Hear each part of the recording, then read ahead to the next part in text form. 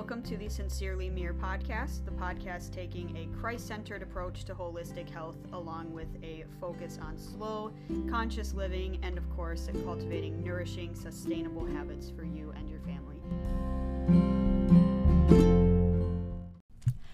Welcome back to the Sincerely Mere podcast. Thank you so much for tuning in again.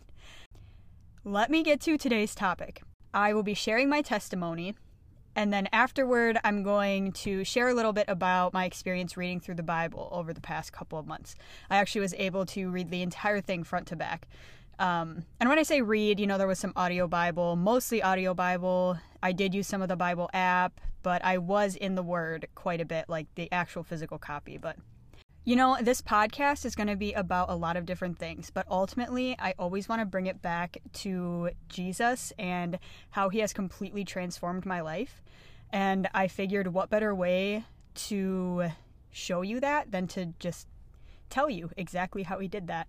So I grew up in the church.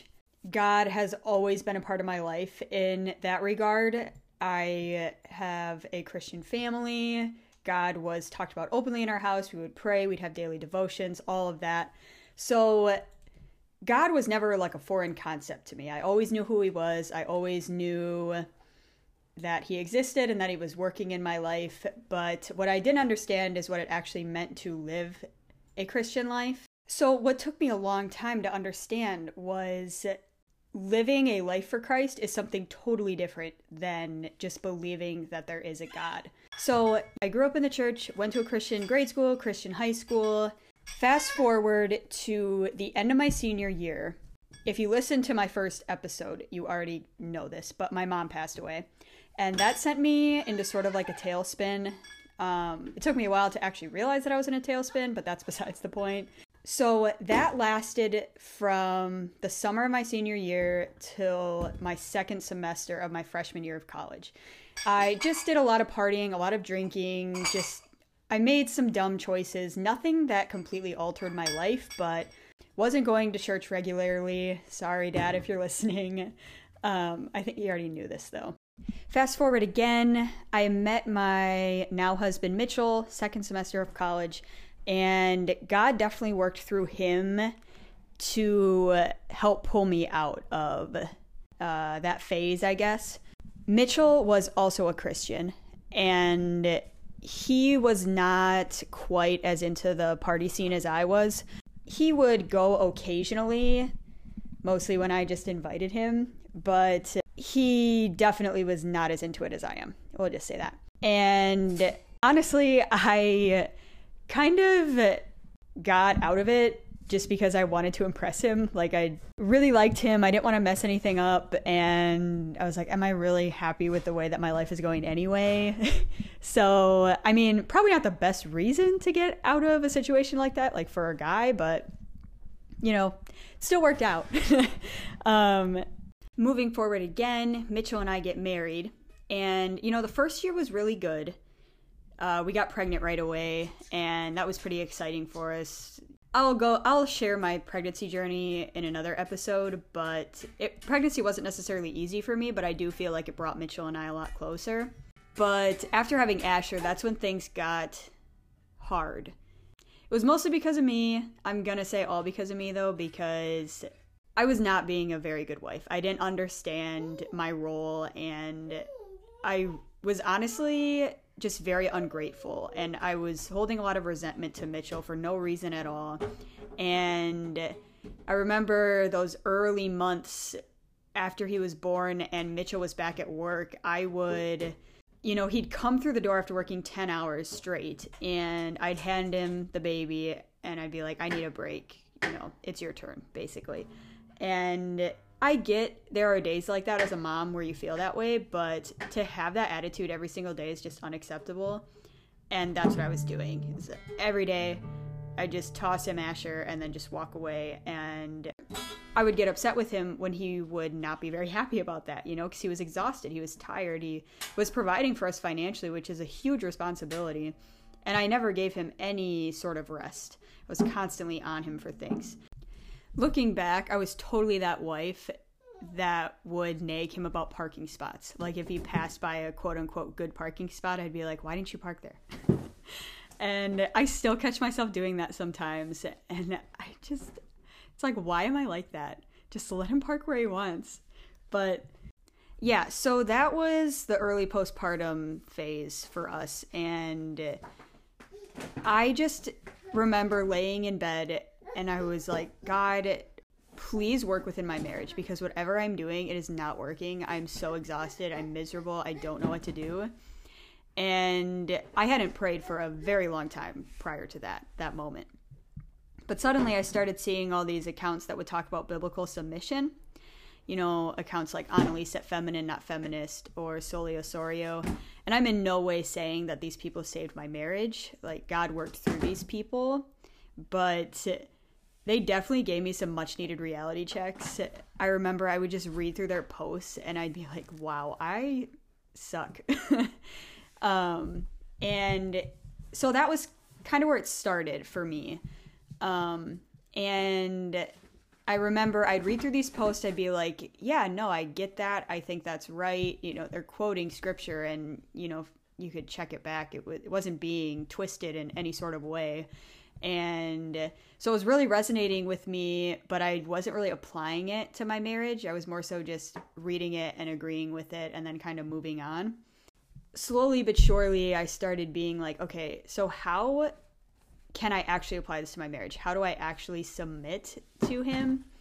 And I started going into the Bible myself a little bit more, going through, you know, Paul's letters, 1st and 2nd Timothy, Titus, just looking at what it looks like to be a biblical wife. I remember one night I was walking with Asher and I prayed to God, please open my eyes to what I'm not quite understanding yet. And please show me what it looks like to live a life for you. And in that moment, a wave came over me and everything just clicked. Everything that I was trying to understand at the time just made sense. And I remember coming home when I finally got to speak with Mitchell. I think he might have been working that night, but I was straight up with him. I told him, I am so sorry. I have been an absolutely horrible wife, and I really need you to forgive me for all of the terrible things I have done and how ungrateful I've been. And I can't do this without God's help, but I need you to know that I am going to do everything I can to be a better wife for you, to be the wife that you deserve. And he just kind of looked at me and he was like, okay. You know, he didn't really understand where I was coming from. And, you know, since then we've had many discussions on what biblical marriage looks like and how to practically implement it into your relationship. But it was just funny at the time. So that is essentially my testimony. I really think just that feeling when God humbles you the way that he does. But now I guess I'll share a little bit about my experience reading through the Bible. So right around the time that I came to this realization regarding submission, the Chosen series had come out. Or, I mean, it might have already been around for a while, but I discovered it. And watching The Chosen definitely made me want to read the Gospels. And so I read through Matthew and then Mark and then Luke and then John. And I was like, you know what, why don't I just keep going? And I actually was kind of flying through it.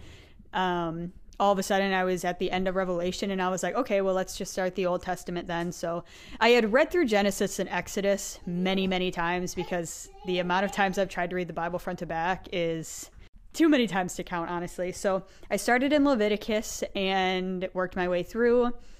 And before I knew it, I was done with it. And I mentioned this at the beginning, but I did a lot of just the audio Bible. And then I would use the Blue Letter Bible app when Asher was asleep, and I didn't want to wake him with page turning and things like that.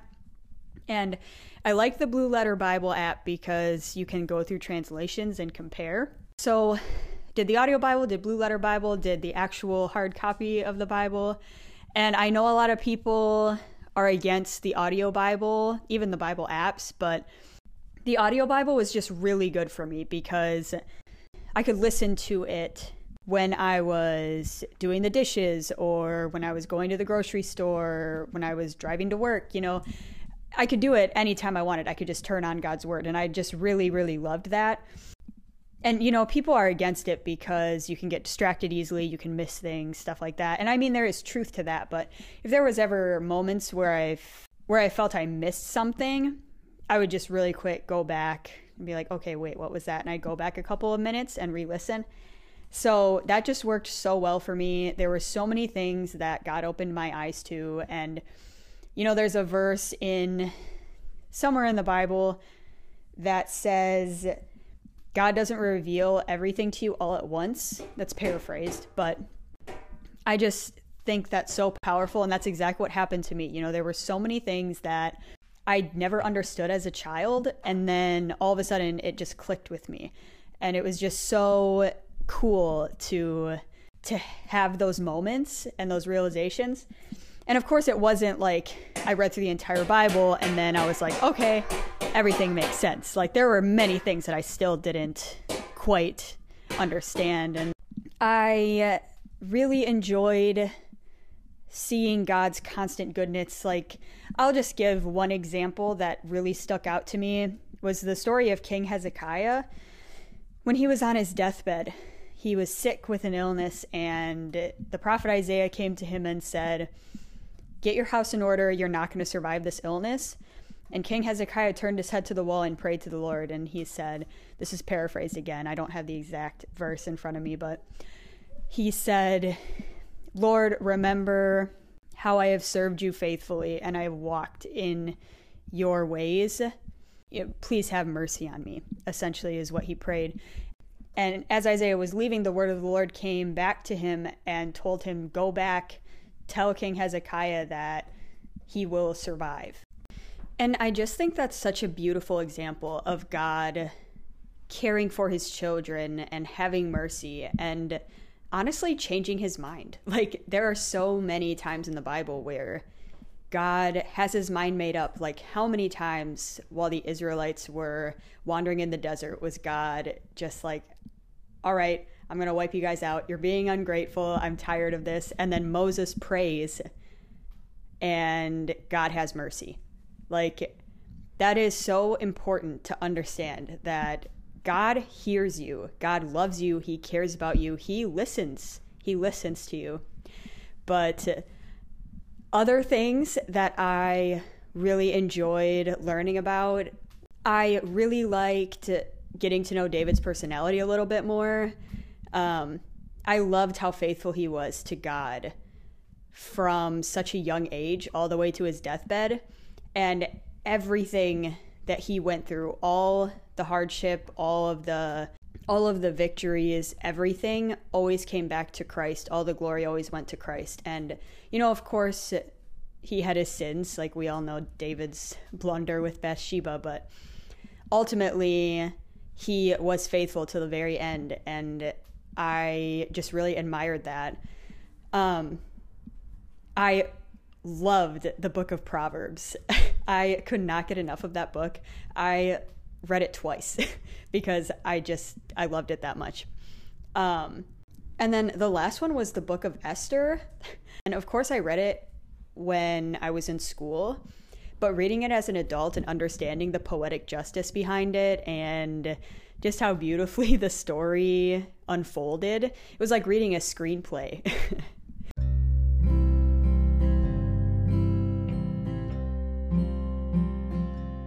And now it's time for A Minute with Mir, the part of the show where I will share a Bible verse that's been on my heart, a product I've been loving, or a quote I wanted to pass on. Honestly, anything that has blessed me in my everyday life. For this week's Minute with Mir segment, I wanted to quote from the book of Esther. And I know I touched on Esther in the episode, but I wanted to quote directly from it because I think the book of Esther is just very relevant to today's times, especially the verse that I'm going to quote.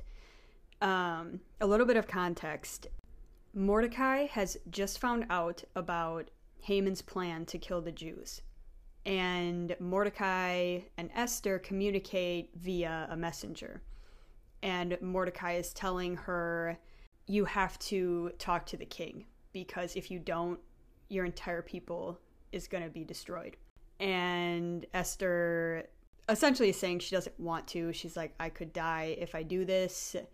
And they're kind of just, they go back and forth a little bit. And then finally, Mordecai comes back with a message of, and this is quoted from Esther chapter 4, verse 14b, so the second half of the verse. And he tells her, who knows but that you have come to your royal position for such a time as this. Again, I just think that is incredibly powerful and relevant to today's times. Christ does not promise us an easy life. He tells us that we are going to go through strife because of him, because we follow him. And this happens time and time again, and it's happening even worse in other countries. Hopefully this is resolved by the time this episode comes out, but there's the entire situation in Haiti right now where a group of Christians are being held ransom in Haiti. People are getting killed in other countries for worshiping Christ. And honestly, in America right now, we have it easy. Who knows what's going to happen in the future, but right now, we need to be proclaiming his word. We need to be preaching the gospel to everybody that we come into contact with, because who knows how long it's even going to be legal. We need to be strong for Christ, and that is what God asks of us, and we can do that through him. He will give us the strength.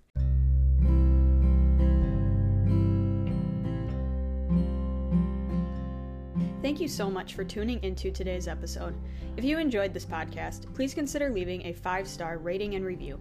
Everything I mentioned today will be linked in the episode description below. If you would like to keep up with my day-to-day life, you can find me at SincerelyMir on Instagram.